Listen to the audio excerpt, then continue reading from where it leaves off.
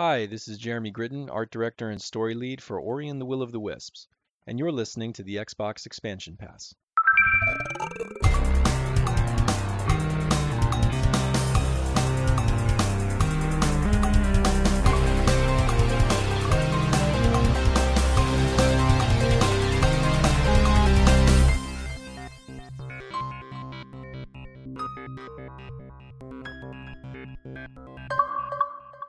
Welcome one, welcome all to episode 45 of the Xbox Expansion Pass, recorded on Sunday, August 16th, 2020. I am your host, Luke Lore, the Insipid Ghost. In this episode, we welcome Ryan McCaffrey to the show to look back on his nearly 2 decades covering Xbox from OXM to IGN. We'll evaluate the magnitude of Microsoft's decision to delay Halo Infinite, and we take a look at what remains for an impressive slate of games this fall. Enjoy. Yet another week of gaming is upon us and behind us. Welcome to XEP, discussing all things in the Gamerverse as they pertain to the Xbox ecosystem. And as I am wont to do each and every episode, I'd like to start off by thanking 2 people in the XEP community for brightening my past week of gaming. The first word of thanks and kindness goes to BetterMan77, who not only consistently supports the show over on Twitter, but he stopped into several of my streams in this past week and just offered words of encouragement and fun chats and words of analysis on Halo, and it was a good old time. So BetterMan, thank you for joining and chatting with me throughout the week. And my other offering of good vibes goes to Ainsley Bowden and the gentleman from the Seasoned Gaming Bitcast, who had me on in this past week to discuss Halo Infinite's delay and some of the massive moves that have been taking place this fall going forward. I got to chat with Dan once again from the show and chat for the first time with HR Bomber. Gentlemen, it was a blast. If you guys get a chance, check out Seasoned Gaming's Bitcast. What a pleasure. Halo Infinite has been delayed. There is no bigger news article, news story this week that has stronger ripple effects in the gaming verse than Halo Infinite being delayed. And I say that without trying to be exaggerant, without trying to stretch the truth, but in looking at how Halo Infinite's delay will impact console launches, console receptions, narratives that are being written. This is the biggest news story from this past week, in a week that had quite a few pieces of news, including Series X, included the launching of several other games within the Xbox Game Studio, including Epic and Apple warring with one another, and Microsoft on the sidelines for that. Halo Infinite has been delayed. Not a month ago, we were told in marketing speak and in spotlights that Halo would be launching with the Xbox Series X, and that is no longer the case. Announced in a Twitter post this past week by 343 and Microsoft subsequently retweeting it across their social media platforms, Halo Infinite has been delayed until 2021 with no specific time frame beyond that specified. A lot of speculation, but no specification. They cited COVID as a primary reason for the delay in keeping people from reaching its highest standard possible from within their team, and that they were hoping to avoid the crunch that has been happening to many of the other studios across multiple first and third parties throughout the game industry. 343 studio head Chris Lee stated, quote, "It is not sustainable for the well-being of our team or the overall success of the game to ship this holiday," end quote. And of course, there was a much stronger and much longer, more articulate version of that statement put out across those social media platforms. And I gotta say, guys, there is a lot of mixed reception to Halo Infinite and to the news that Halo Infinite will be delayed. Wind the clocks back a month or so to when we first saw Halo Infinite. There was not a resounding consensus for what this game was and what it would mean to people.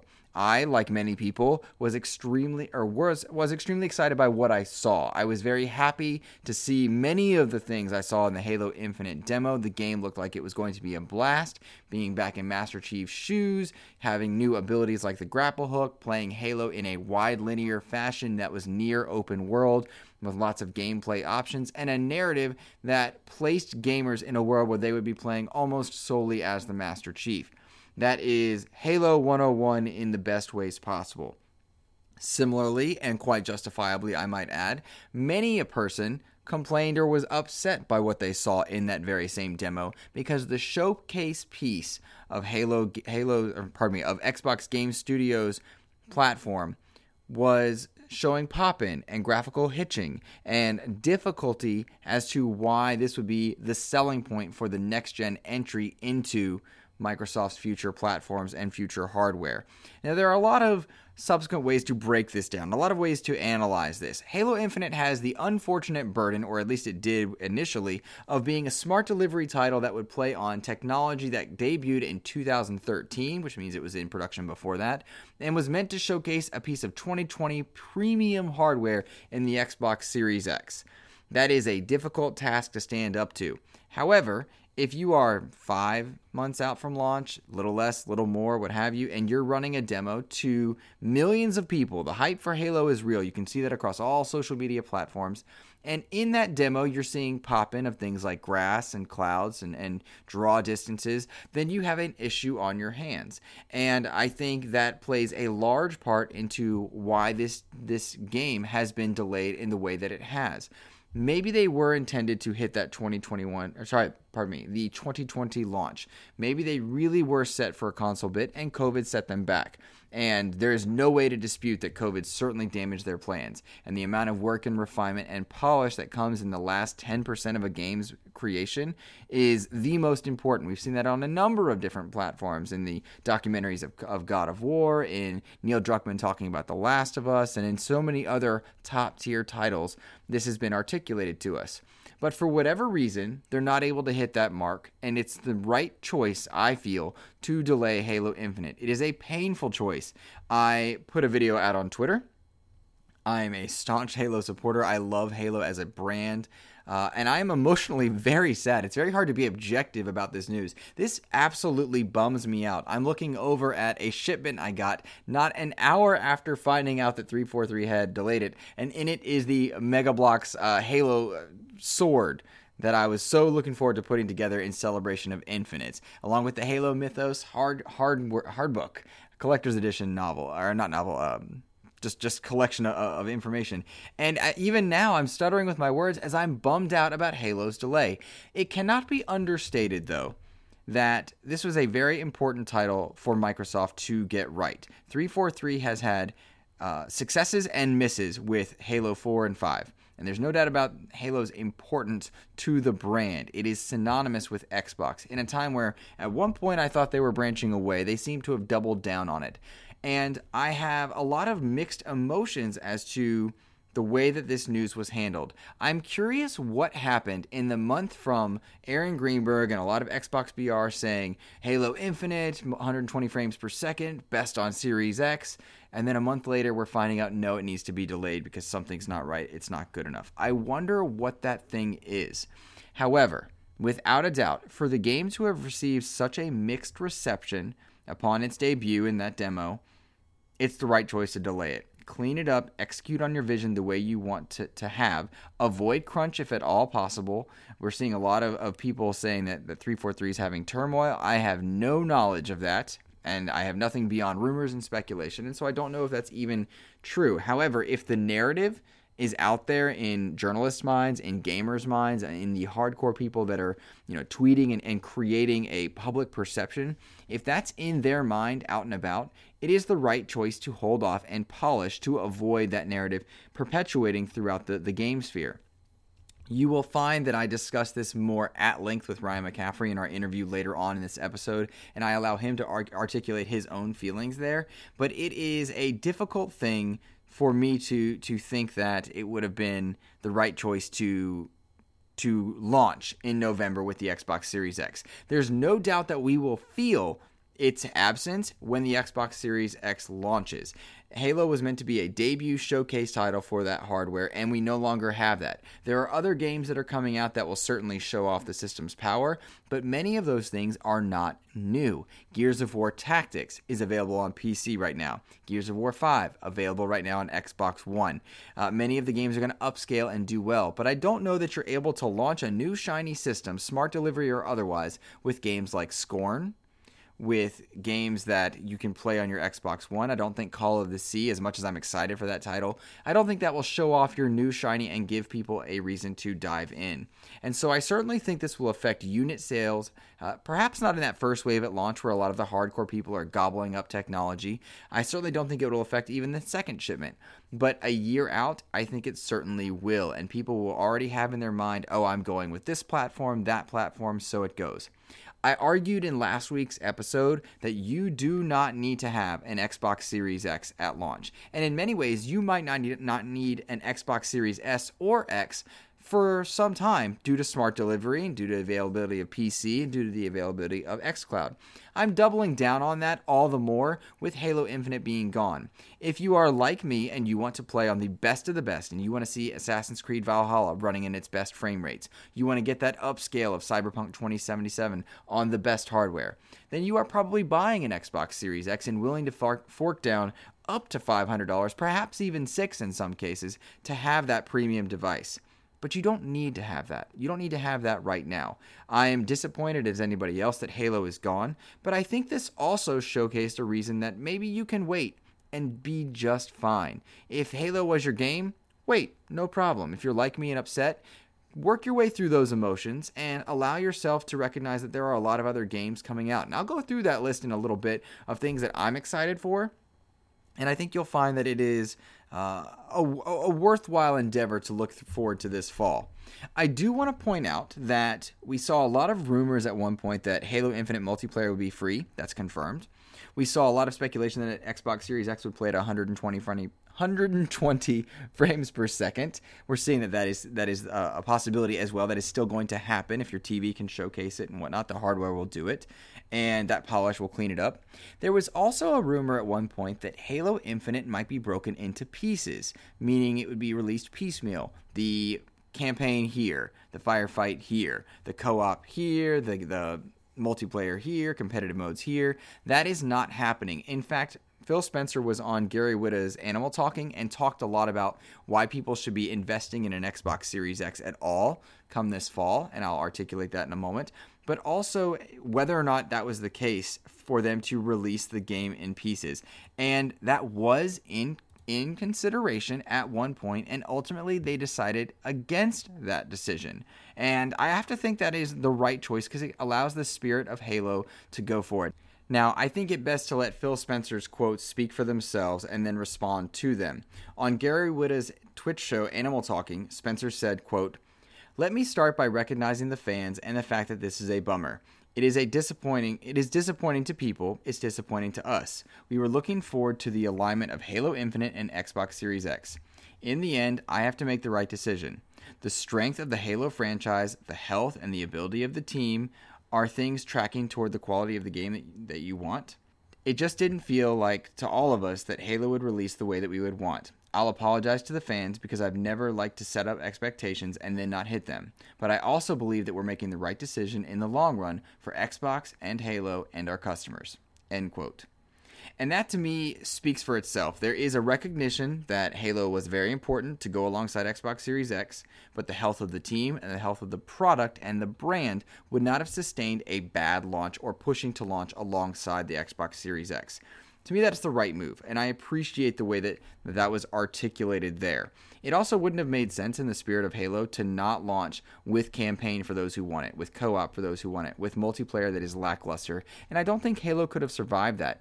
There's no doubt that 343 put out a very strong campaign in Halo 4, but the multiplayer disappointed some. Disappointed enough that it fell out of most popular mindshare. Halo 5, very strong multiplayer suite. The campaign missed the mark. It needs to be simultaneously a great product for 343 to be proven worthwhile in their investments, and I think it's the right choice to delay for that reason. Again, we'll talk more about that particular decision with Ryan McCaffrey later on in the episode, but let me know how you're feeling. Tweet at me, @InsipidGhost. Let me know what's on your mind. Let me know what emotions you're going through on this one. And do you think Microsoft made the right decision to delay, given the way the game debuted in that demo? Because we are in such a unique state and a unique time for gaming, where we are roughly 2 to 3 months away from the believed to be release dates of November, and Microsoft has confirmed that the Xbox Series X will come out in November. We do not know the pricing of the Series X. We do not know the pricing of the PlayStation 5, nor specific release dates, and pre-orders at the time of this recording are not available. And so it's an odd time because every piece of news is being gobbled up and rumors are running amok.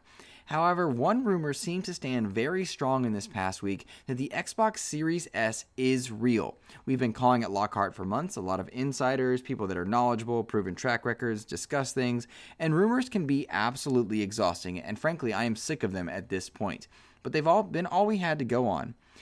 However, there is a bit of a unique approach to this next one, and that is that Lockhart is indeed real, called the Xbox Series S, leaked by retail controllers that retailers have that showcase the new Xbox controllers showcased in robot white, as it were, with packaging that is very, very similar to a standard Xbox One, including manuals on the inside that say Xbox Series S and X. They showcase both Series S and X. And there is no way to kind of remove that mindset from our minds there that Series S is going to be real, a budget approach to compare to a premium product, similar to the way the Xbox One's S and S existed at $300 and $500. Whether or not they come out simultaneously, I do not know. I don't think anyone does. But those same controllers had do not sell stickers on them until November 6th. One day off from 11/7, which would have been 1/17, which would have been a neat little marketing skew. But November 6th seems to be the date. And Aaron Greenberg did come out in discussing around the time with this Halo Infinite delay, he did confirm that Microsoft is launching their next-gen product in November. Beyond that, we don't know when and how. Interestingly, in that marketing speak as well, Microsoft has dropped the Xbox 2020 marketing aspect where they would showcase big news each month. That seems to have changed as well.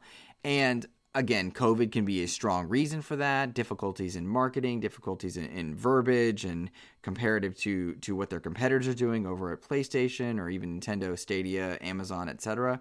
I do not know the reasoning for this. What I do not appreciate, though, as an Xbox customer, and I think we can offer some fair criticism, is the consistent changes that they have between doubling down on something like Xbox 2020, Halo's going to be there, Halo's going to do this, and then a month, 3 weeks, 2 weeks later, changing that. That, to me, showcases poor planning. If you are saying something and then 2 weeks later changing it, I have to question the reason why you are speaking at all and what it was that was so drastic to change the verbiage so quickly.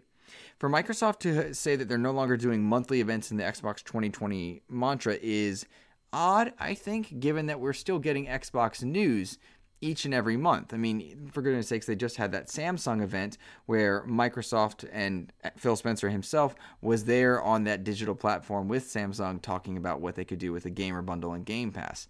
I just don't know what it means, and I think the constant speculation and questioning is becoming near exhausting at this point. I'm ready to know pricing, I'm ready to know dates, and I'm ready to know how I should plan my November to look like financially, because we do live in a time where money is finite for a lot of people, and it exists in a world where at the moment, unemployment is very high in the United States. A lot of people are questioning their finances moving forward, whether or not they can invest in certain technologies, certain game systems, if that's a worthwhile endeavor to keep their families entertained. There's a lot to consider in that. I would like some clarity from any and all of the game makers as to whatever they can tell me, tell me. I wonder right now what the pricing structure will be for the Xbox Series X given Halo's absence from that launch lineup. There's no doubt that the new shiny sells systems and they don't have the new shiny. Even the upscales, even Xbox Game Pass, even xCloud. It's not enough to showcase why the box is so great. And if that's the case and you don't have a new shiny exclusive thing that looks so great on your console, if you're lacking that, price is your last-ditch effort to bring people into that ecosystem. Game Pass is available in lots of places, but you got a new piece of hardware out there. And if it's priced at $500 and it's competing with a device that's equal to that but has the IP, I think you're in a bad spot. We know Xbox Series S exists at this point. Where's that pricing land? Is that what you're hoping to use to compete with PlayStation on this one? Right now, my gut would tell me that you're going to see Series S at $250 and Series X at $400. There's no logic in that. It seems like it should be 300 and 500. I don't know. No one knows at this point, but you have to think that the clock ticking down does not spell good news in many ways for the way that they're trying to release their information. It is worth noting, however, and I will acknowledge, that Microsoft is doing quite well on several fronts. In this past month and a half, we have seen the early access release of Grounded, which hit over 1 million players in week 1. And of course, we got to hear from Adam Brennicky in last week's episode talking about that success to Grounded. It launched into Steam, it launched into Xbox Early Access, and rocked it. So you have Grounded. Microsoft Flight Simulator is this upcoming week. Battletoads is this upcoming week. Tell Me Why is coming out, and Wasteland 3 is coming out. Now, none of those games are on the same level as a God of War or a Last of Us 2 or Ghost of Tsushima, but they are 5 games that Xbox Game Studios is working with or alongside either in a partial development or a publishing capacity, and you cannot deny that in a subscription service that is very valuable and a great piece of information. Had Halo Infinite not dominated the news cycle, it would be everywhere that Xbox is bringing out 5 pieces of content and supporting 5 pieces of content going forward day and date into Game Pass. And that's a big deal, and we should all be very celebratory in that aspect. What's interesting about this is that they are accessible in almost every place. Microsoft Flight Simulator, not available on console, but all the other games, console, PC, xCloud, that's dope. That's really cool to see. There's a lot to celebrate in that. I like that. I don't think any of those sell you on a Series X, but they should sell you on Xbox as a platform if they're releasing content at a pace like this. There's plenty to look forward to there. I told you earlier that I would look ahead to what the fall had to go with. And when I look at my list of games for the fall that I am excited for, and I'm saying fall pretty much from this point on through the end of the year, because there's a bit of nebulous approach here, and I tend to tie when I go back to work for school as fall, but take it with some wiggle room there.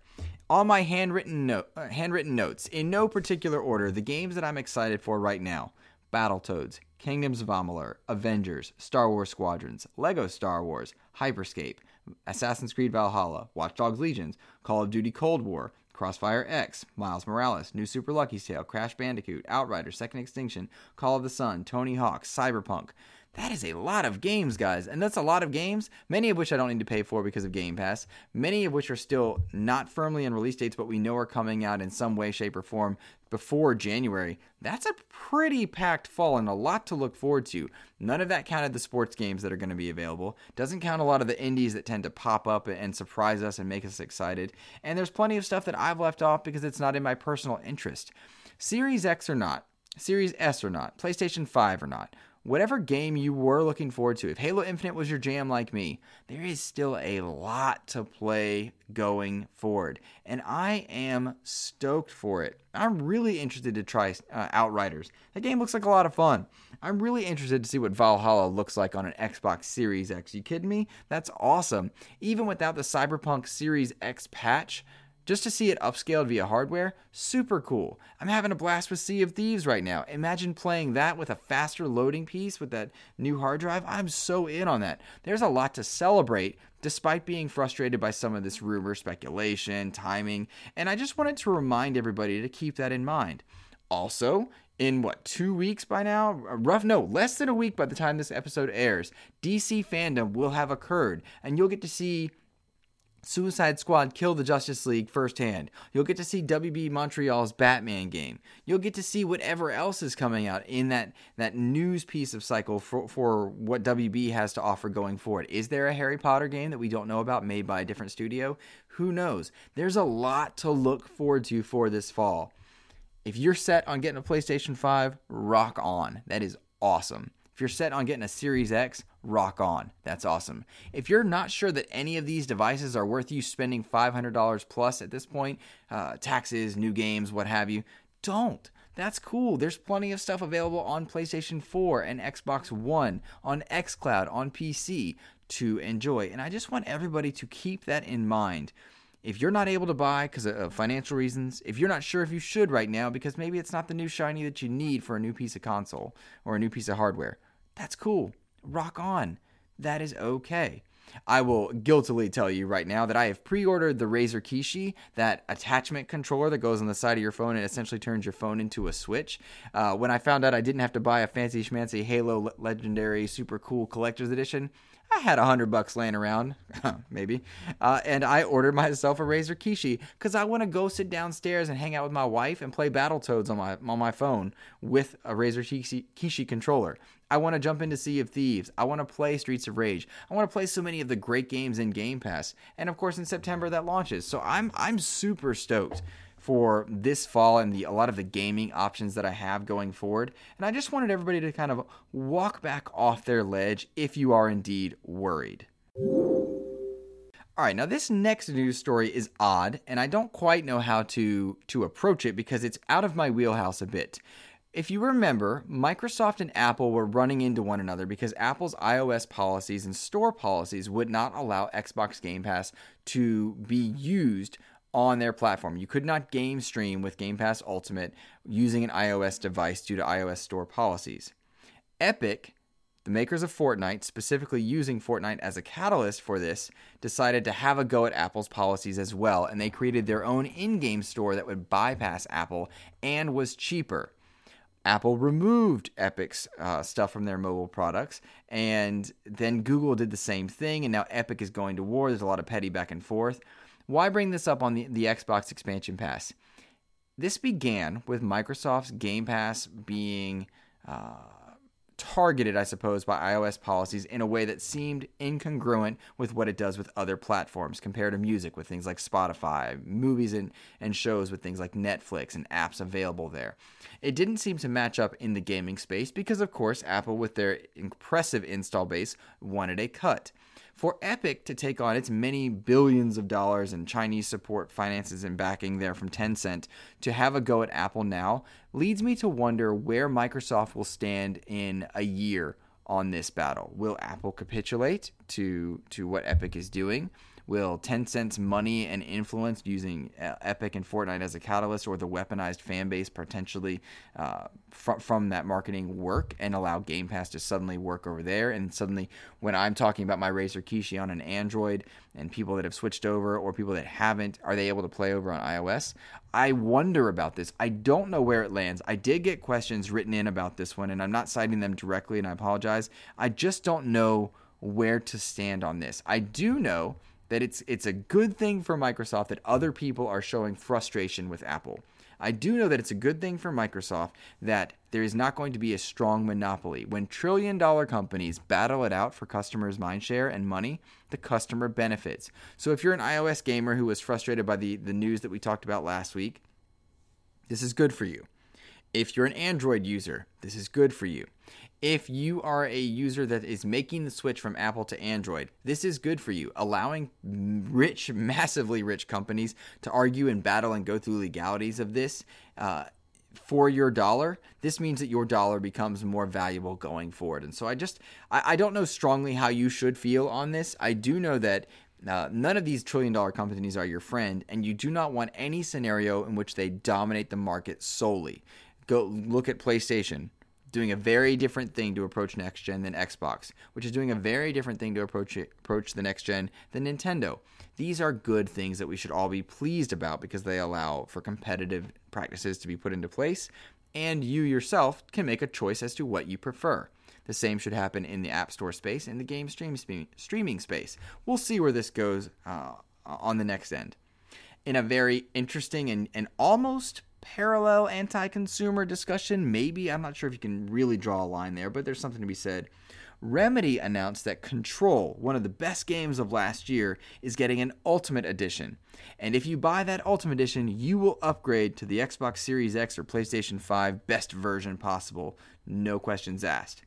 What they left out in that is that if you've purchased Control already and purchased all the DLCs, you will not upgrade to the best version. Unlike many games, and unlike Microsoft specifically, you will not smart deliver if you have Control. They want you to buy an entirely new edition. And this felt gross, and I think a lot of the gaming community reacted appropriately, showing frustration here.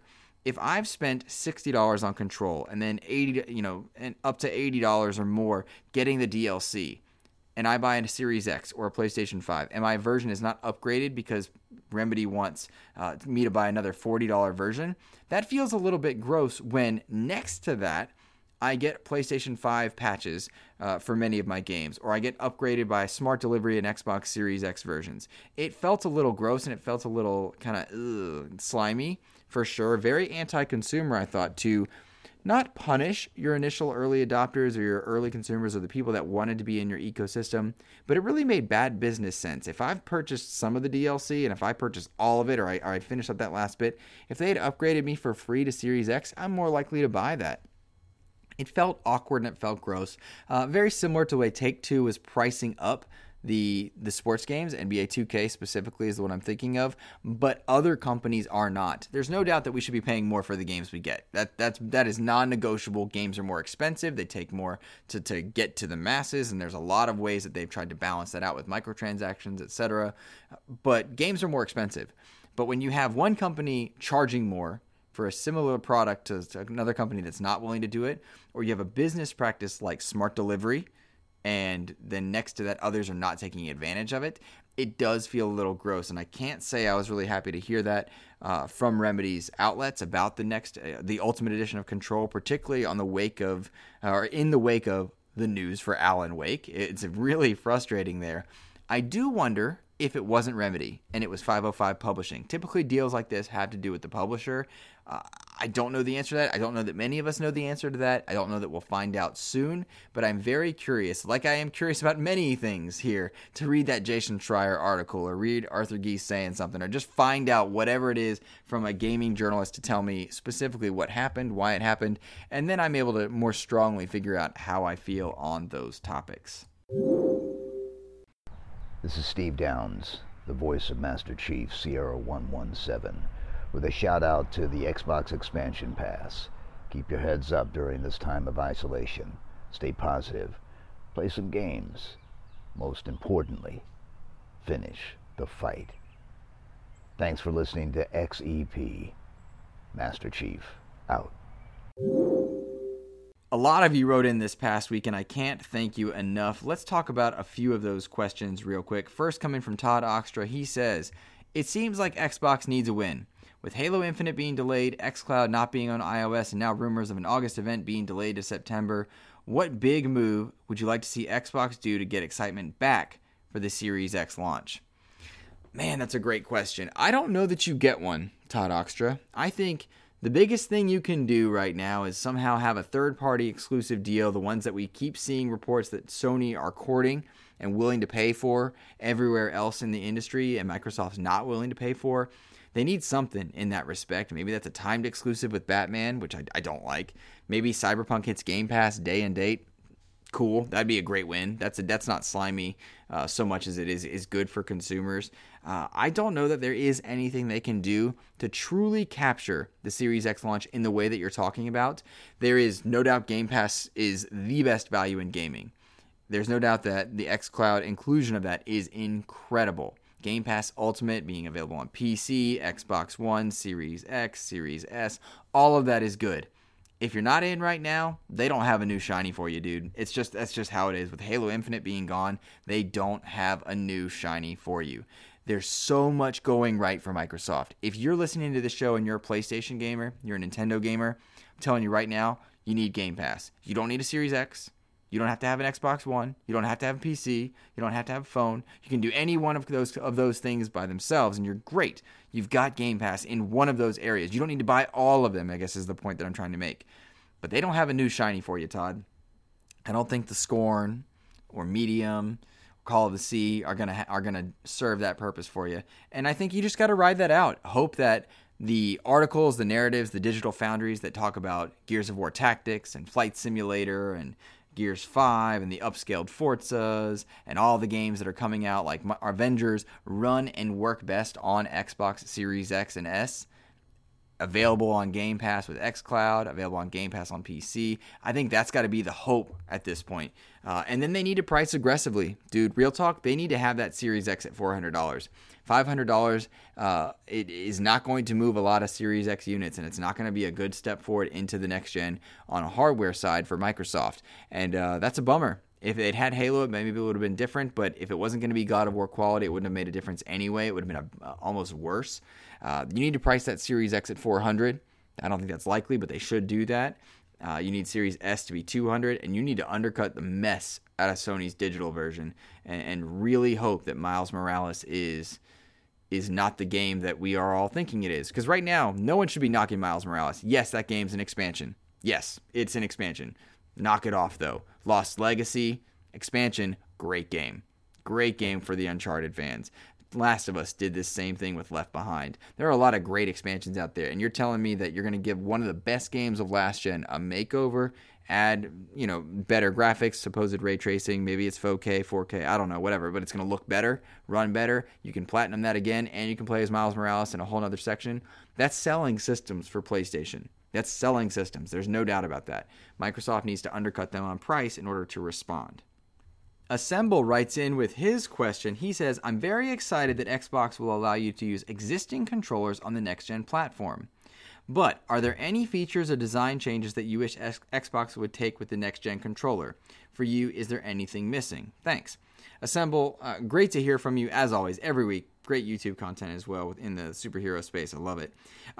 By now, the controller is set in stone, and the biggest difference we're seeing on the front-facing side is the share button. You're going to have a share button, and that would have been my answer, end-all, be-all. We're seeing refinements to the triggers, button responses. You're allowing your Xbox One controllers to work, which is the right choice, by the way. Apple is doing that same thing, or has done that same thing with chargers. It's a good move, meaning that if you have xCloud, don't want to buy a new controller, cool. You got a buddy, you bought the Series X, but you didn't buy two controllers, fine, you can use your Xbox One. That's a smart move right there. That's a real smart move. That helps paint a narrative around the system that Sony won't have because of the way the DualShock 4 is being incorporated.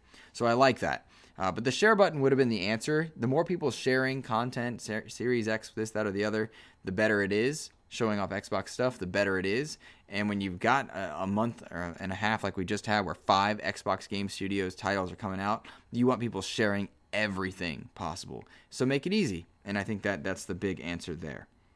Famous Seamus writes in several questions this week. He says, first, we've seen so many games improve this console generation thanks to patches and upgrades. What game do you think had the biggest improvements this console generation?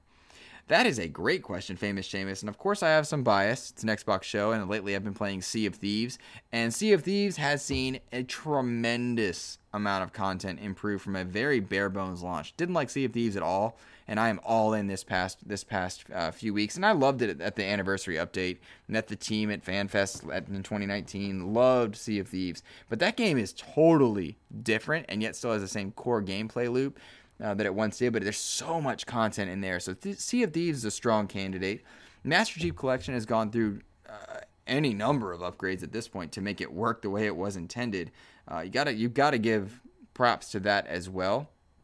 I think you can also acknowledge Destiny has gone through a lot of changes, and while that's not Xbox specific, Destiny 2 has really done a number and done a 180 on the way that it launched and the community feedback.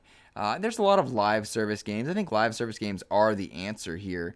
But my answer now is Sea of Thieves. And I would say any and everybody, you got an Xbox, you have a PC, you have Game Pass, please go try Sea of Thieves. There is so much in it that you might find it you love. And there's a reason that it gets those spikes in popularity and people are seeing it. It's that when things die down and you check out the thing you skipped out on before, there's a lot of content there. Try that. It's dope. It's dope. Also, shout out to State of Decay 2. That game really came along quite well and has probably 20 some odd extra hours of content that wasn't there at launch as well. His second question from Famous Seamus says, so the Halo Infinite delay, I've got to ask, how big of an impact do you think this will have on Xbox Series X sales?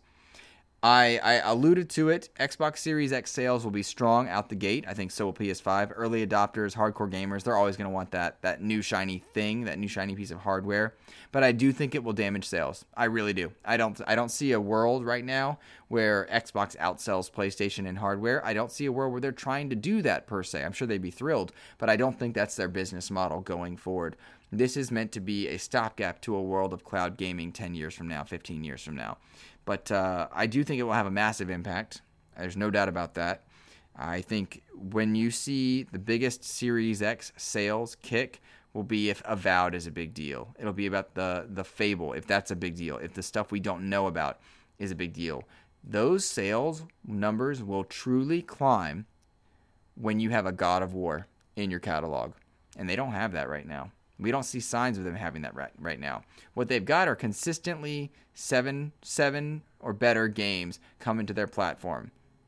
I can't talk about Battletoads yet, but I can speak to several of the games they've put out. Sea of Thieves, State of Decay, Gears, Halo. Those are all 7s and better, and they're good. They're good. You get a lot of good with Game Pass. We're missing the great. We're missing the end-all, be-all great. Ori is probably the exception to that, as is Forza. But you need a God of War, Last of Us, and you won't see unit sales spike until that point. Alrighty, guys, that is going to do it this week for listener mail. So many of you wrote in, and I can't thank you enough. And if you ever want to write in, you can tweet me at InsipidGhost over in the Twitter space. And, of course, you may also email me insipidghost@gmail.com and let me know what your thoughts are. This XEP journey has been absolutely incredible. We're approaching the year mark. We're not quite there, but we're approaching it. I'm seeing the reviews on iTunes. I'm getting a lot of XEP community engagement, and I thank you for being part of that. Last week, we had the chance to interview Adam Brannicky. If you missed that episode, he's the developer and game director behind Grounded, which had hit over 1 million in early access, which was a pleasure. And this week, we welcome Ryan McCaffrey, someone who's got nearly 2 decades of Xbox coverage that spans from official Xbox magazine in the early days all the way through IGN, one of the biggest sources of news and entertainment in the gaming world right now. He's been covering Xbox that entire time, and it was an absolute pleasure to get to sit down with him and chat. We also talk next week, I believe, with Luis Antonio, the creator of 12 Minutes, and I hope you enjoyed that as well. But specific to this Ryan interview, you will find a lot of insight, and it was a pleasure to have him on. I will tell you, much to my own chagrin, that there was an audio issue on my side, and the week prior, or 2 weeks prior, we tried to talk Ryan and I, and his mic died, which was a bummer. This past week, a new webcam on my end replaced my auto settings and recorded from my webcam microphone on my end, so Ryan sounds fantastic. I sounded a little echoey, and I'm really disappointed by that because I worked really hard to set this one up, and it really did bum me out, but Antonio Guillen tried to help me clean up the audio. Hopefully that sticks and you guys are able to enjoy it. Ryan sounds fantastic. I think you'll get a lot out of that interview. Just know that my usual efforts of being very professional and official were sadly negated by my own nervousness and excitement this time. I should have just clicked over and looked, but it defaulted away from me, and that happens, I think, in the world of podcasting, and so I'm doing my best to not be upset about it. But I hope you enjoyed the interview, guys. Please, if you did, tweet Ryan over on Twitter at DMC_Ryan. Let him know that you enjoyed the interview. Of course, tell me, because it makes my day whenever I see you guys. I start my first week back digital teaching. The students are returning to digital classrooms on my end, so I'll be very busy, and I could use the words of encouragement. Have a wonderful rest of the week. Enjoy the interview, play some games, and stay safe, everybody.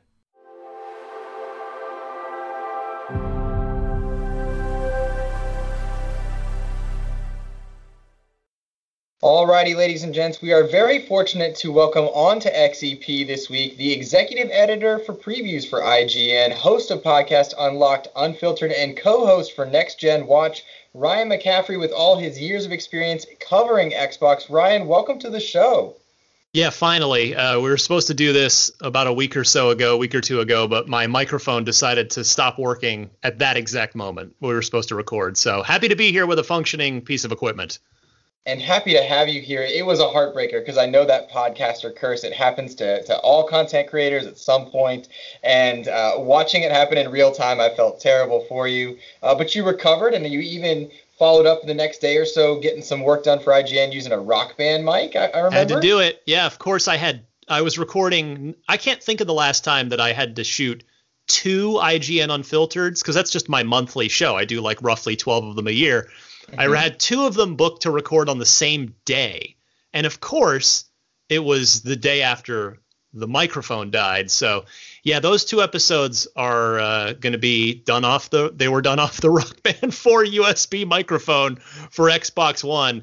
Although I was just screening one of them today, and it sounded better than I thought it was going to sound. So apologies in advance if you're like, that doesn't sound super great.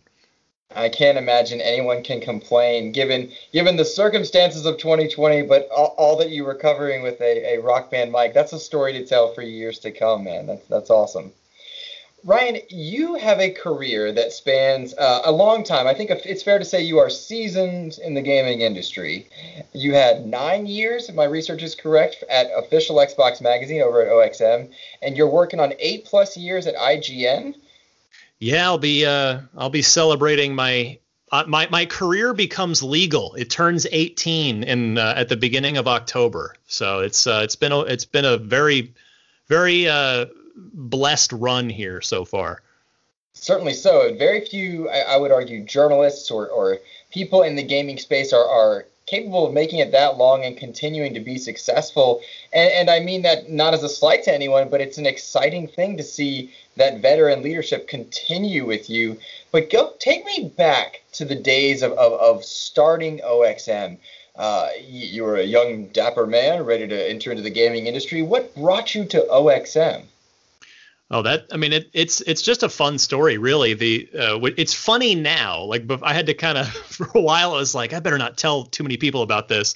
Mm-hmm. But I had always been adept in school, specifically when it came to writing and English kind of subjects. Those are always my strongest ones. And I'd been playing games since I got my first Nintendo with my first communion money when I was like 8 years old, something like that. And so yeah, just been playing games my whole childhood and up right on through. And around high school, I decided, you know what, I'm going to try to. I read EGM and then PC Gamer. I thought, you know what, that's what I want to try and do. I want to write in one of these magazines. And so when it was time to go to college, I thought, okay, well, I kind of have a choice here. Do I try to major in English or journalism? And I thought, well, I think journalism is going to be a little more flexible, so I'm going to go down that road. Went to Arizona State, the in-state school. I was lucky enough to get a scholarship there, which, of course, big-time party school reputation. But in its defense, the Walter Cronkite School of Journalism, the journalism program specifically, is actually very, very well regarded. And I had a great education there. And once that came to a close, once I graduated in May of 2002, I knew, okay, it's time now. So I started putting together a resume and a cover letter, and I sent it out to every video game magazine and website that I could think of. Just blasted everybody I could.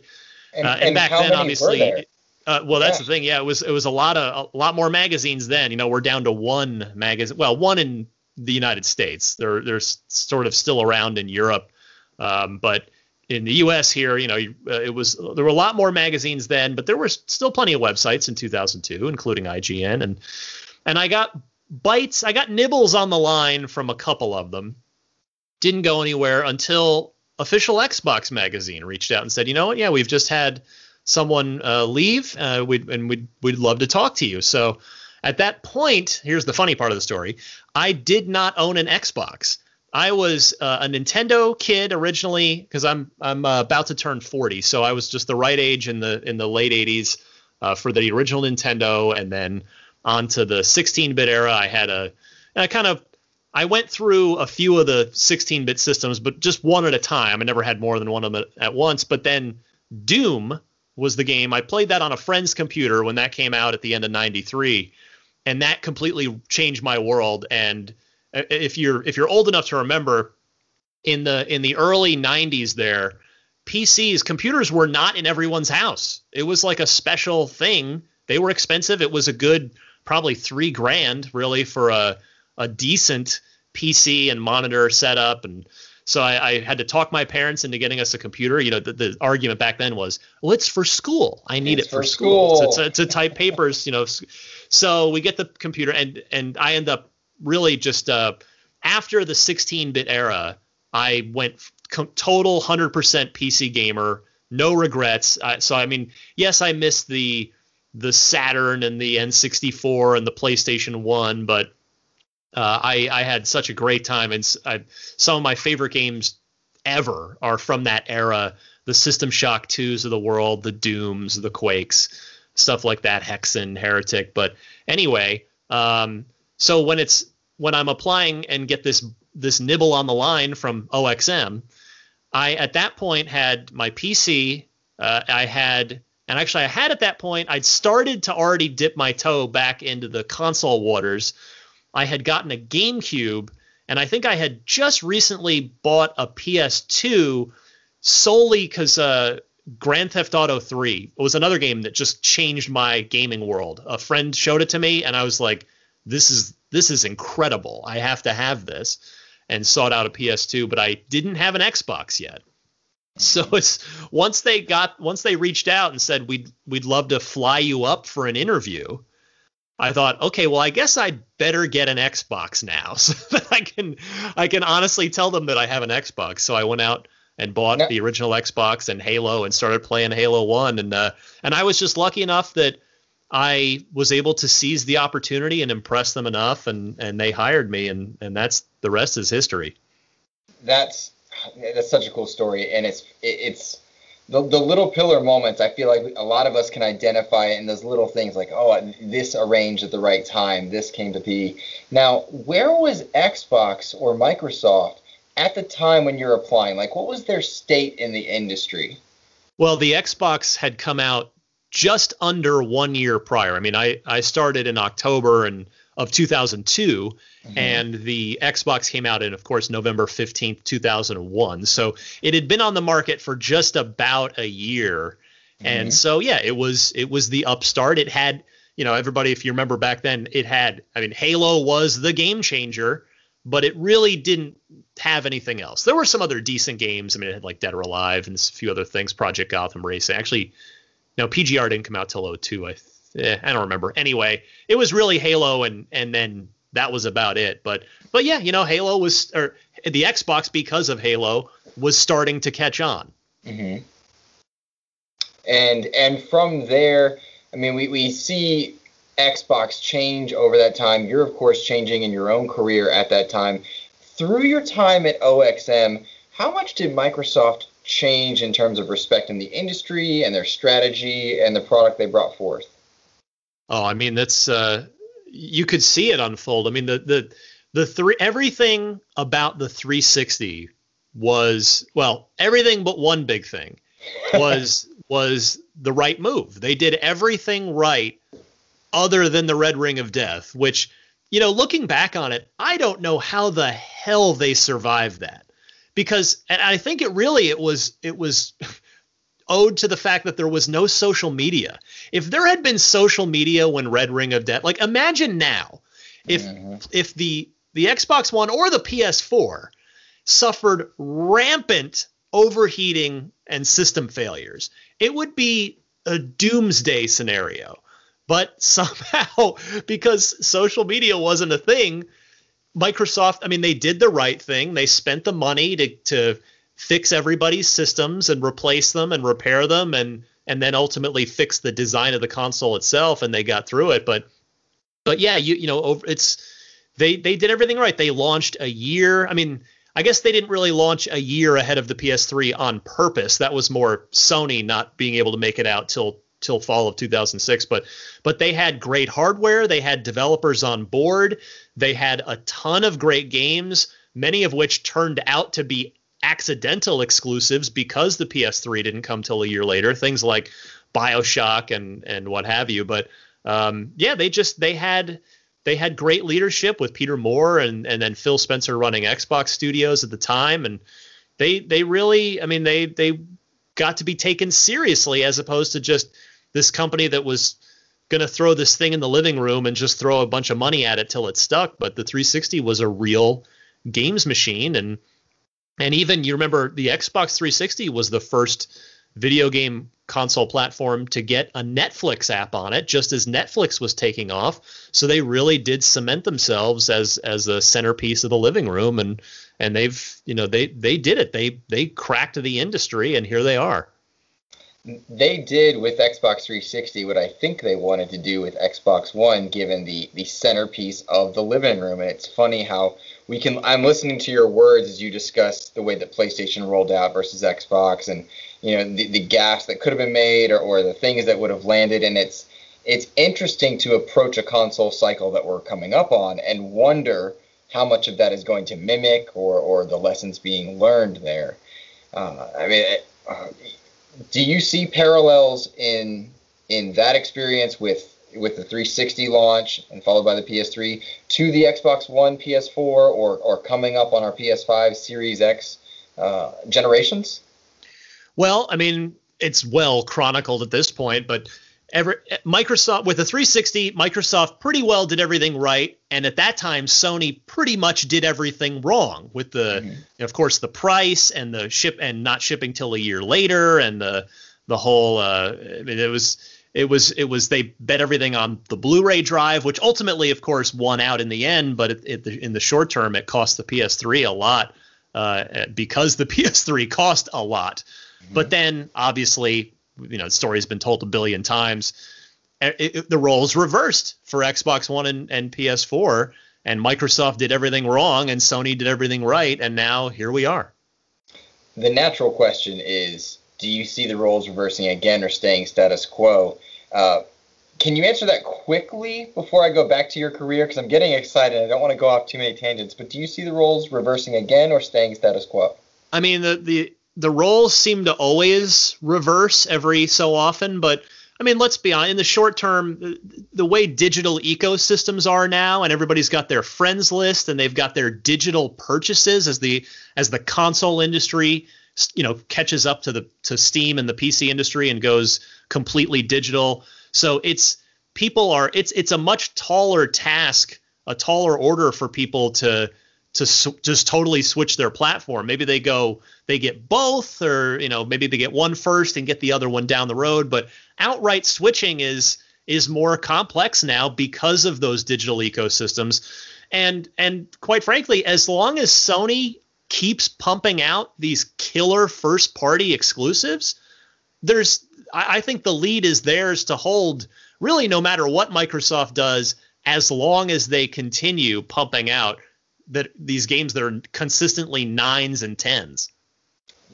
Man, you said it well. You said it, and you said it well.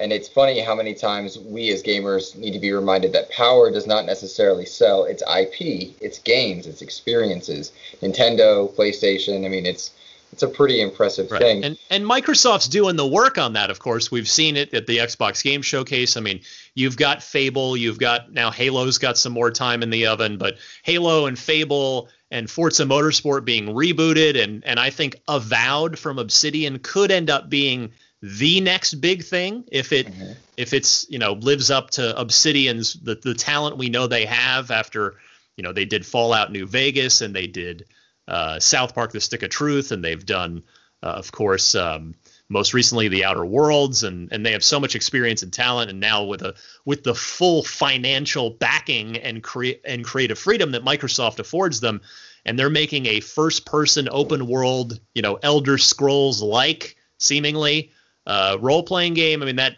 Avowed could be a big deal when it comes along in whatever it is, 2 or 3 years from now. Certainly, and we're watching Microsoft approach their Xbox Game Studios, and we're seeing them talk to all of them about creating the games they want to make. I think you can look at recent examples in Bleeding Edge, the upcoming Battletoads, and you can look at the Obsidian's work in finishing out their portfolio and Microsoft allowing that into Game Pass. There seems to be a concerted effort to bring content to fill that gaming void at all 3 tiers. And I use the term tiers loosely, but AA, indie, AAA. I mean, take me back. Would you have seen a similar strategy? I mean, Xbox Live Arcade existed back then for the indie-ish quality. Is that something similar? Are there parallels there? No, I've been wanting Microsoft to bring Live Arcade back for this entire generation. I've gotten to tell Phil directly to his face back when we could meet face to face with other human beings. It mystified me that they ever got rid of it, because I mean, and I know some people are going to say, well, Ryan, they've got the ID at Xbox program. Yes, they do. But the difference with Live Arcade was the curation, and the curation and the routine of it. every Wednesday, Live Arcade Wednesday, we are going to curate a small handful of awesome games for you, and we're going to put them up and we're going to promote them on the dashboard and through our channels like Major Nelson, and we're going to get the word out about these. Whereas now with ID at Xbox, it is just an absolute ocean of content every day. I mean, it's just there are games, a ton of games releasing through ID at Xbox, self-publishing every single day, and it's, even if the good ones that are out there, it's impossible for them, for the most part, with very rare exceptions, to kind of get noticed, and I don't think Microsoft is doing enough to help those games get noticed. I'm certainly inclined to agree. I think choice paralysis, when you're presented so many options, absolutely sets in. I mean, I can vividly remember Monday Night Combat, playing Limbo, looking at Braid, because it was the thing to play. It was on the dashboard. And to your point, ID at Xbox pumps out tons of games, many of them incredible, but it's tough to find and tough to sift through on that. Do you see a way or a method in which, if not called Live Arcade, they do a better job of executing on that, going forward? Is there a better way in your mind that you can see happening? I mean, that's what the people at Microsoft make big bucks for. I'm sure there are plenty of great ways they could go about it. I just wish they would, whether it's a dedicated tab on whatever the new UI is going to be on the Series X. I mean, there are plenty of ways that they could. Live Arcade, by and large, would work exactly as it was if they just implemented the exact same thing now. So, and I'm sure there are ways to creatively and intelligently evolve it. So, yeah, I would love to see it. Maybe someday it'll finally come back. All right, so I want to go back to your career a bit before I lose that thread of thought there. You worked at OXM for 9 years. Then you move over to IGN. What's the biggest difference between working in a magazine type structure at the time to working in the internet space? It's the pace of it, for sure, which might seem obvious, but it's really, that was my experience. I feel like I've told people at IGN this over the years. Like, I feel like it took me about a month of working at IGN to adjust myself to the new pace of things. It's just the reality. You're going from a monthly magazine that you're spending 4 weeks on to something where there is content every day. The deadlines. It's just a whole different wavelength of the way that you work and the way that you think. So that's really it. It's just sort of adjusting to that pace and speed of workflow. Yeah, and I can imagine that both as a gamer, I said not both, but as a gamer, a reporter, I suppose an influencer is the right word now, if not then. The methods of communication between all the gaming community, as a reporter, a gamer, and then talking to developers, has that communication and the pace at which you guys are able to communicate back and forth, and gamers are able to offer their opinions on things, has that changed coverage for anything on your end? Yeah, I guess I'm sure it has. Getting instant feedback versus a magazine where you'd have to get emails, or even when I first started, like still physical letters every month. Yeah, you get the instant feedback, so you can kind of, if the audience is really liking something, you can double down on it. Like, oh, okay, this game that we put up a trailer for is getting a ton of clicks. Maybe let's talk to the developers. Let's see if we can get a preview build and do some more coverage of this. So yeah, absolutely, it's evolved in that capacity. Do you ever worry that sometimes that attention, that if gamers are clamoring for more Fortnite content, it's an easy pick out of there. Do you ever worry that if they're clamoring for that and you're providing it, you might miss out on something that might be more up your alley, or that a niche group might really enjoy or miss out on? Well, there are always tough choices to be made. Back at OXM, I would say, we were a pretty small team. It was 7 or 8 of us most of the time. And that was the whole magazine. That was including the art director and the assistant art director. So the actual content creators were a smaller number than that.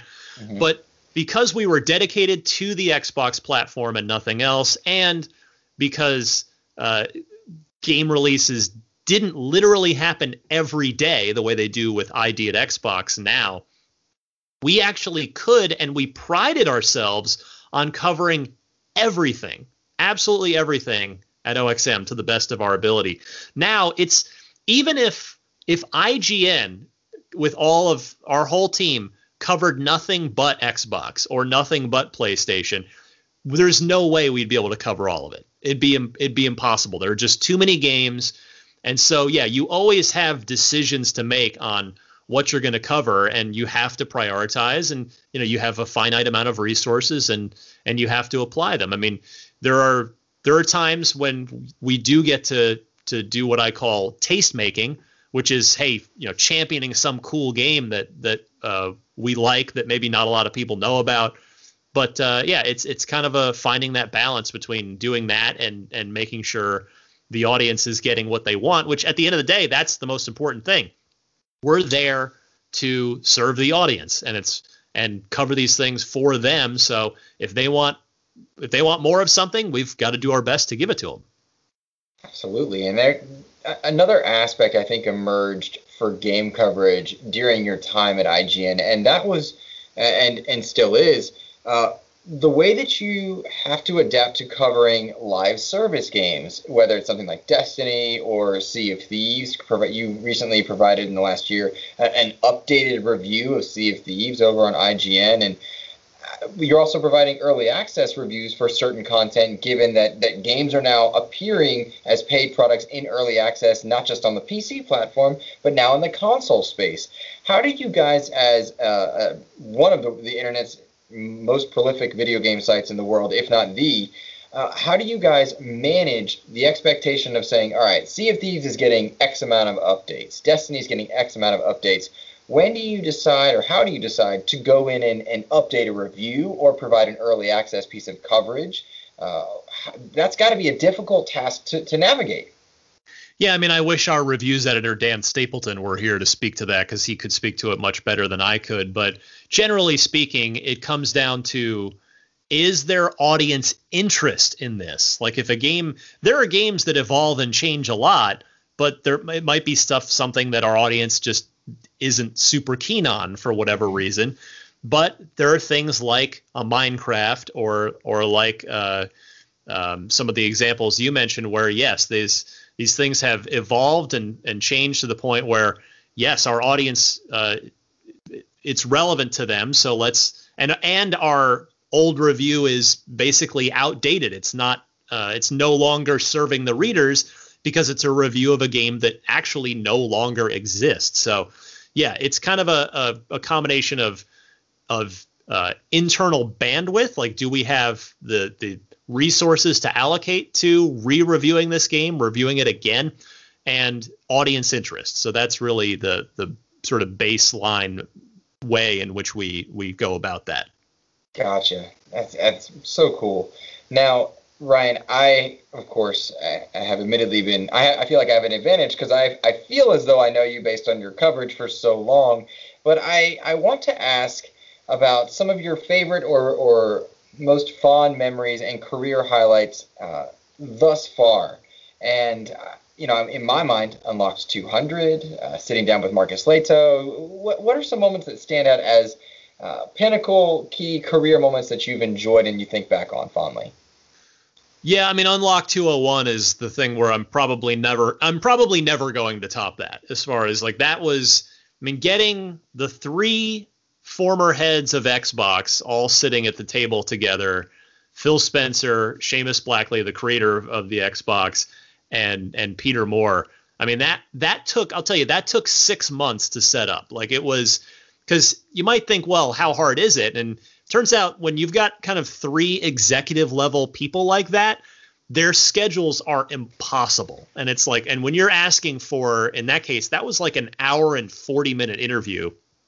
And it's not easy to get that kind of time commitment from people at that level in the business world. And it took, they kind of all had to trust me too, that I was going to, lead a good conversation and not something where I was gonna, because of course, remember at that time that was 2015, so that was kind of as Microsoft was coming out of their real dark spell from early in the Xbox One cycle, and they had to sort of trust me that I wasn't going to turn it into some sort of like attack on Phil Spencer of hey, I've got Seamus who invented it and Peter Moore who led it through the golden age. Phil, what are you doing? It's but they know that that's not how I conduct myself.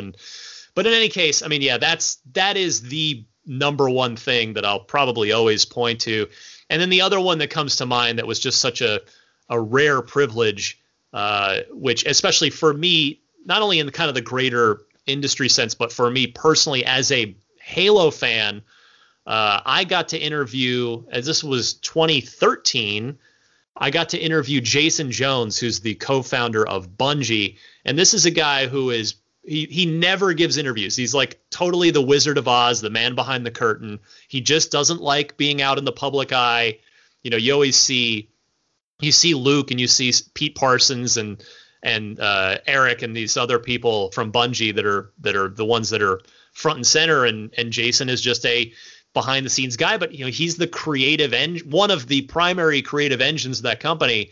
And so actually landing an interview with him, it was the year that Destiny launched, which I guess would have been 2014. Actually, I think I said 2013 earlier, but anyway, getting to sit down with him was a real treat. And that ended up being like a 3-part interview on IGN. So that was really cool, to land somebody that just never does interviews. That's so cool to me. And the next question is, have you ever had any moments that, and I don't mean cringe with people specifically, but seen moments in the industry where a company might announce something, maybe I'm thinking about the Kinect presentation or any that made you think, maybe not the best move in this particular case? Well, I remember being in the room for the E3 2013 Xbox press conference, and I was sitting off to the right of the stage, or I guess whatever, the right side of the stage was what I was looking at, sort of off to one side, and that was the year they'd done the Xbox One reveal event the month before in May, and that was the whole TV thing that got lampooned online. And so here they were showing off the games for the Xbox One, and it was actually going pretty well. They were showing off cool stuff. But then I remember from where I was sitting, the reason I say that I was sitting off to one side is I could see the stage in front of me, of course, but then if I looked to my left, I could see the large teleprompter screen for the speaker on stage. Mm-hmm. And so it was the end of that conference, if you remember back to it, and I look over and I see on the teleprompter before Phil Spencer reads it, I see the $499, and I just looked over and I was like, oh no. And then it was like watching it unfold like a slow motion car accident, and just turning back, and then he says it, and the air came out of the room. It just completely killed the entire momentum, the whole thing. And then obviously what happened next, which was later that night, because Sony would go last always at E3. They did their whole, here's how to share games on PlayStation 4, and they just hand the disc over. And so, but even before that, just the $499 thing, because of course the 360 had been so successful being a $400 console. Yeah, that was definitely like one of the weirder moments that I got to be in the room for. I can just imagine the awkward, whereas the excitement builds and then is just removed. And it's again an interesting parallel to go to our previous conversation of Sony doing so well, and then the price point for the PlayStation 3, and then to see Microsoft do something similar with the Xbox One. It makes you wonder how Microsoft and Sony will be approaching releasing this new console at the prices they will, whatever they deem them necessary to be, and the SKUs that they do. In a world of COVID, in a world of unemployment, and in a world of subscription services. Do you have any like mind share things that are sticking out to you as major do's or don'ts for either company? Well, it's clear that neither one of they've both been burned, and neither one of them wants to go first. We're here. It's historically unprecedented in the console industry, at least in the modern console industry, that we're recording this on August 12th. The Xbox Series X is out in November. So, and then presumably the PlayStation 5 will be pretty close to that of, if not the same month, right? Right close by. Mm-hmm. And we still don't have the prices for these things. So neither one of them wants to go first. It's pretty wild to see this unfold. I mean, this is definitely, I mean, I guess you remember every console launch because they're infrequent enough that, I mean, I've been, like I said, I'm going to be celebrating my 18th anniversary in working in games media, and this is only going to be the fourth. Let's see, wait, the third. This is only going to be the third console launch that I have been here to cover in that amount of time. So these things don't come around often. We remember them no matter what. But yeah, this one is definitely going to stand out as it was the COVID year, and it was it was kind of the two of them really kind of diverging their paths. One more software services, one just like sticking to the traditional, throw your old machine in the garbage, you've got to buy the new one mandate. So yeah, it's going to be fun to look back on this in like a couple years when we're a good bit into this new generation, to kind of remember back like, oh yeah, remember how strange that whole run up was? Certainly. It's funny how much hindsight really clears up the fog when you look at events. Right now, I think a lot of gamers were wondering, well, why was Sony so quiet? Or why was this conference including this game but not this game? Why would they do, or why did they or didn't they show gameplay here and there? And looking back, a lot of decisions will make more sense once you have the full context of what's going forward there. Do you sense, and I get the vibe here, but do you ever get a sense that Microsoft at the moment is struggling with its messaging of being forward and backward compatible, smart delivery, next to the most powerful console mantra? No, I think they've mostly been pretty good about it. They've had a rough few weeks, which I just wrote about on IGN, kind of capped off by this Halo delay. They had the Series S thing leak on the controller that leaked so darn early, and they had Apple come in and roadblock them on the Project X Cloud on iOS devices, and the less than ideal response for Microsoft to the campaign debut of Halo Infinite. But yeah, it's been. See, now I just forgot your question too. You got to prompt me again, because I'm getting old. Been doing this too long. Forget where I was going with that. No, you're great. The truth is, I look at the marketing for Microsoft, and like you, I share the whole, things have been going pretty darn well from the Game Awards on until just recently. It felt good. And something about, when I look at it currently at the moment, the world's most powerful console, they did it with the One X, they're doing it with the Series X. That seems in contention when some of the games in this first phase have to work on 2013, and then because of that, it's really 2012 and 11 tech. Do those two things run at odds to one another? I mean, maybe. That's the thing. It's another one of those things where in 2 years we'll find out, right? We'll be able to look back and see, because a lot of those games at the Xbox Game Showcase a few weeks ago specifically are not coming to the One. They are Series X games, because they're far enough out where they're not going to tie themselves to the legacy hardware. So yeah, it's that question kind of will remain to be seen. But certainly for the time being, I mean, Halo was their big chance to wow everyone technologically. This is our flagship game on the most powerful console. We want to blow you away, and they didn't do that. So yeah, they do still have to prove it that this, they have to show and not just tell that this is the most powerful console. And we'll see if when both machines come out and we get third party games, it's going to be interesting to see how Cyberpunk runs on the Series X versus on the PS5. and Assassin's Creed Valhalla and Call of Duty. If those games, if we start to see some noticeable differences in either frame rate and or resolution and or texture detail, I mean, that will start to really definitively answer the question. But I feel like for now, we can't. I'm inclined to agree with all of that logic, and even looking at Sony's lineup, nothing seems to jump as this is full next gen all the way.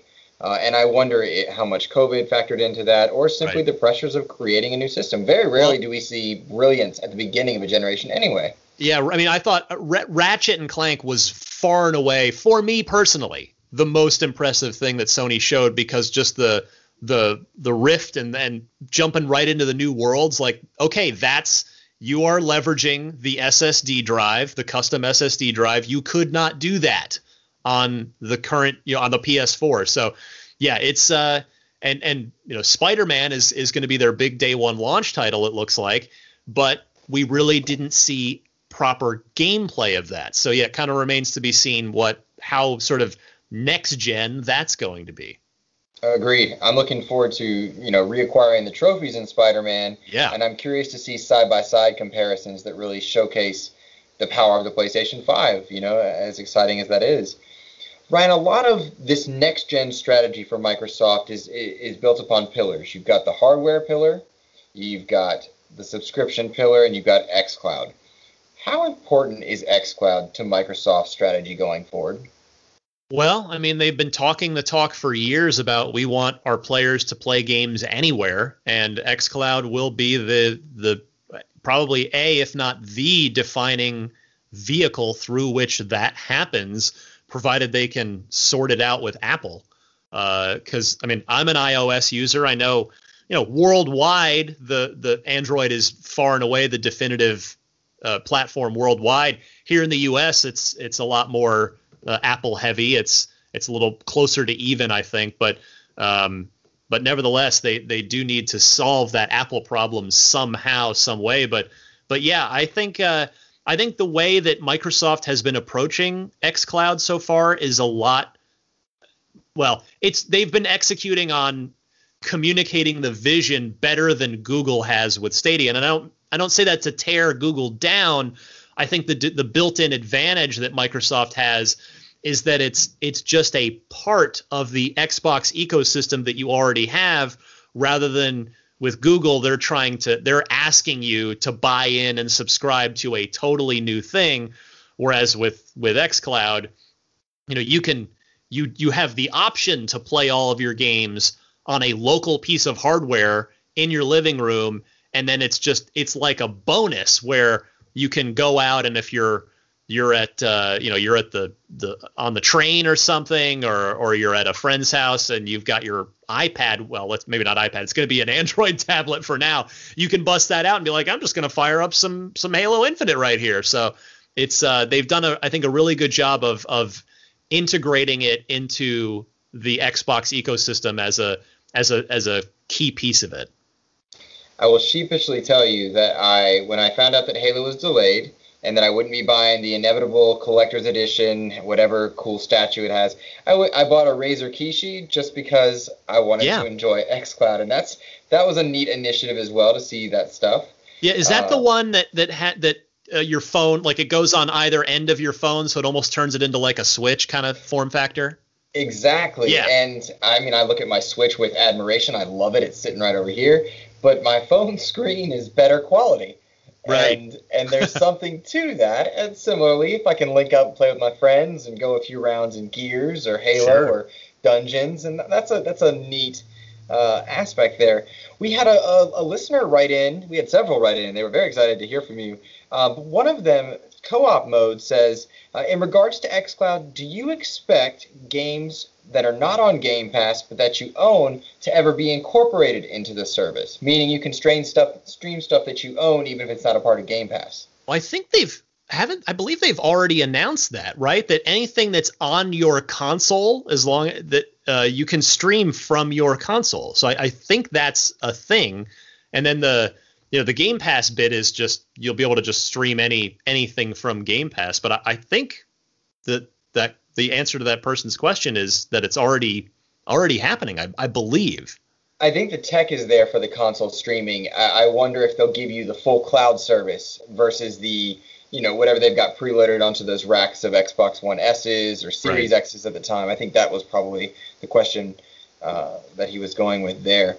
One of the more difficult things I would have to imagine, Ryan, at working at IGN is the amount of attention that you get, and that anything you can say can be picked apart or misinterpreted as the internet is wont to do. Do you struggle with that either on Unlocked or on Unfiltered or just in your own social media aspects?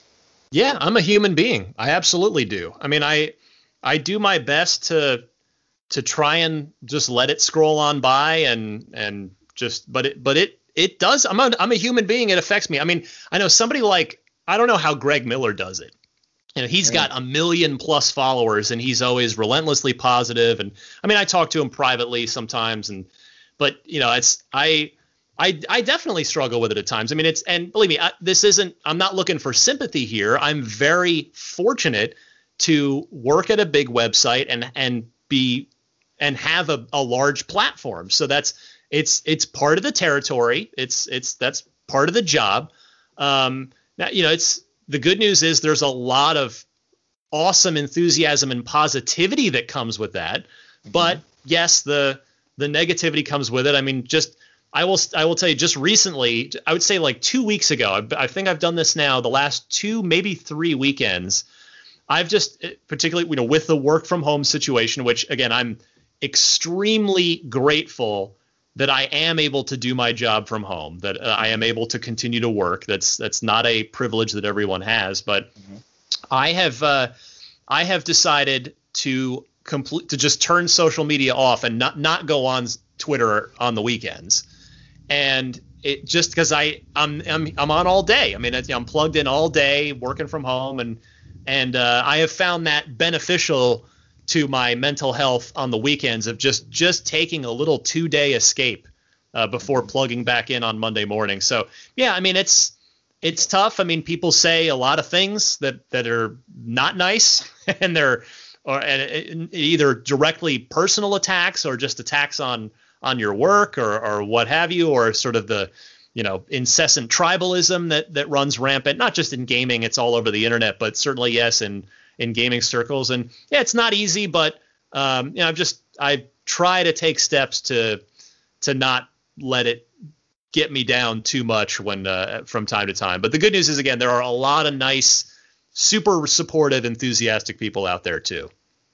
I love hearing that, and I like knowing that you have somebody to go to in Greg, and I know your careers run very similarly in terms of your track record as well. I remember We Have Cool Friends that you did with him, and just seeing the parallels was neat.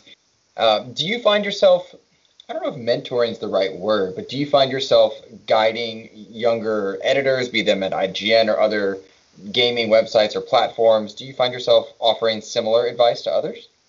I mean, not in any sort of active capacity. If I certainly do my best to impart wisdom based on the experience I've accrued in select situations, like, I remember this, and but there's no, I wouldn't say I'm like any sort of sage old games media man that sits on a throne or a chair that people come and seek counsel from, but yeah, I've seen a lot of stuff, so yeah, I'm able to kind of leverage that experience in not just with helping my team sometimes, but really I actually think that's one of the best qualities that I'm able to bring to my work, specifically this year covering Xbox and this console launch, where compared to most other people in games media, like I've seen all of it, from other than I wasn't around as a professional for the original Xbox launch, but I've seen all the rest, and so I can kind of bring a what I hope is a valuable historical perspective to what Microsoft is doing now. Certainly, and I would imagine you have. In fact, I've seen Unlocked itself go through changes over the years due to any number of factors, and you've been there and consistent throughout. Something that Mr. Badbit wrote in and asked was he was celebrating the incredible inclusion of people of color on Unlocked and how exciting that was in recent weeks. And he wanted to know, in that idea of self-reflection and improvement, what is it you think you can do better and help continue providing voices to any and everyone throughout the gaming industry? Well, I mean, for me, I've tried to use my platform, which is on a wide scale, public, regular basis, is Unlocked. I mean, that is the show. I am, for a lack of a better term, the executive producer of it. I mean, I don't say this in a braggadocious way, but I kind of make the decisions with regard to what Unlocked is and isn't. And so I can use that platform to try and bring in some new voices and some ones from voices of people that don't look like me, that didn't have the same upbringing as me or background as me.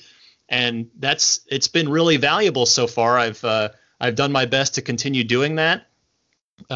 We had another guest this week, so it's something I want to continue doing, and I think it's made Unlocked better, quite frankly. I mean, I think there is a great value to the consistency of a show and having the same group of people that you get to know and kind of connect with. But there is also a great value in hearing from those new voices from different backgrounds and things. And so as it's kind of worked out where I've on a number of weeks, whether it's Brandon he's been spearheading all of our Gamescom coordinating efforts to cover the digital Gamescom that's coming up, and Destin does a lot of behind the scenes work with our video production that, of course, obviously is all now work from home. So those guys being busy and not being available for the show has just given me a great opportunity to reach out and invite people like Paris and people like Khalif onto the show to get that different perspective. And it's something that I very much plan to continue doing.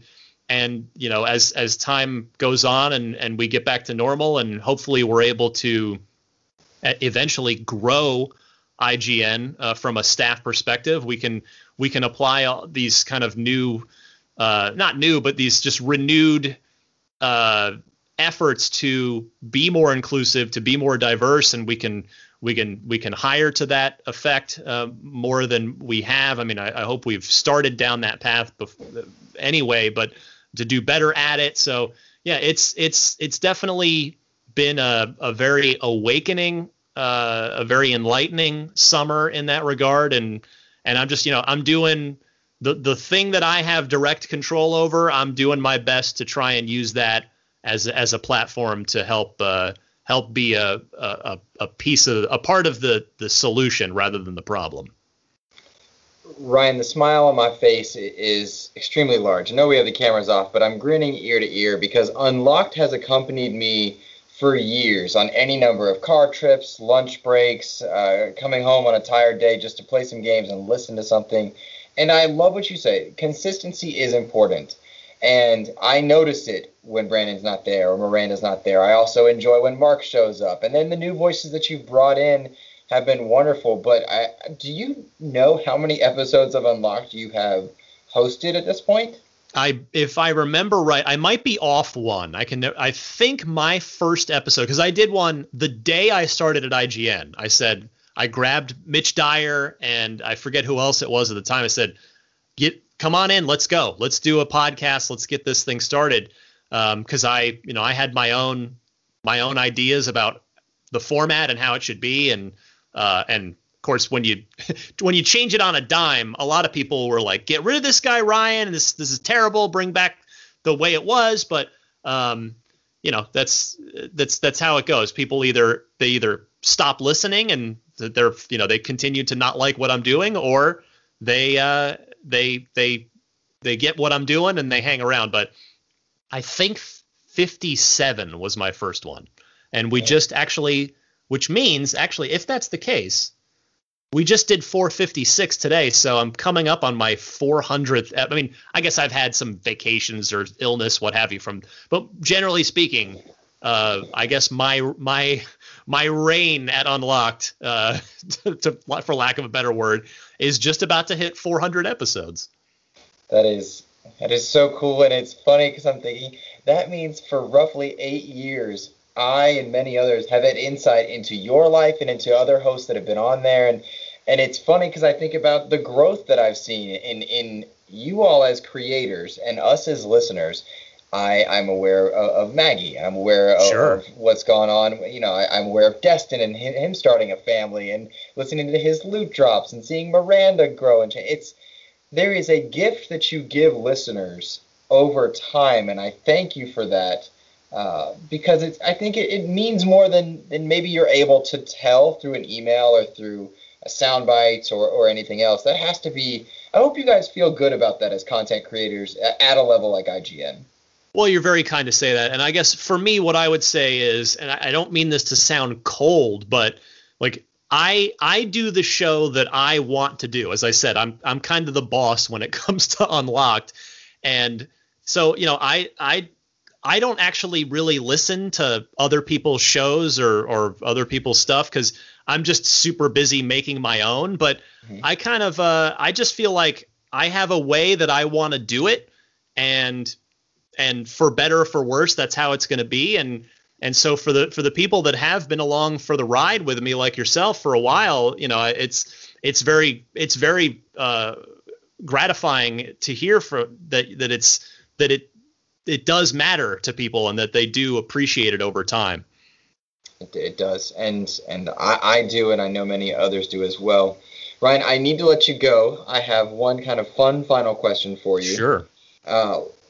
What do you look for? What are you playing right now and looking forward to playing over this fall? Obviously, Halo Infinite's gone, but there is so much to celebrate in the Gamerverse. For all the frustrations that have been thrown our way in 2020, we have a lot to look forward to and enjoy right now. What are you playing and what are you looking forward to?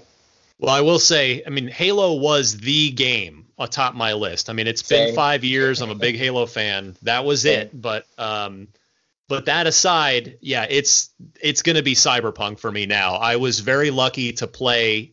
I did one. Actually, we did two previews because we were able to get two of us in. But I did our sort of main preview, hands-on preview, was that in June. So I got to play the first 4 hours of it. And I mean, you could read my whole 2,000 word thing on IGN. But yeah, it gave me.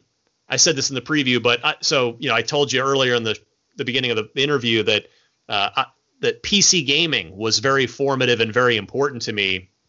And one of my all-time favorite games from that era of PC gaming in the sort of mid to late 90s and early 2000s was Warren Spector's Deus Ex, the original Deus Ex. I mean, the new ones have been good too, but the original one is just this Hall of Fame game, just this incredible seminal game. And honestly, Cyberpunk 2077 reminds me more of that game than any game ever has, and that is one of the highest compliments I can possibly pay it. So, yeah, Cyberpunk's going to be, I think, my big game this fall. I have the very good problem of trying to decide.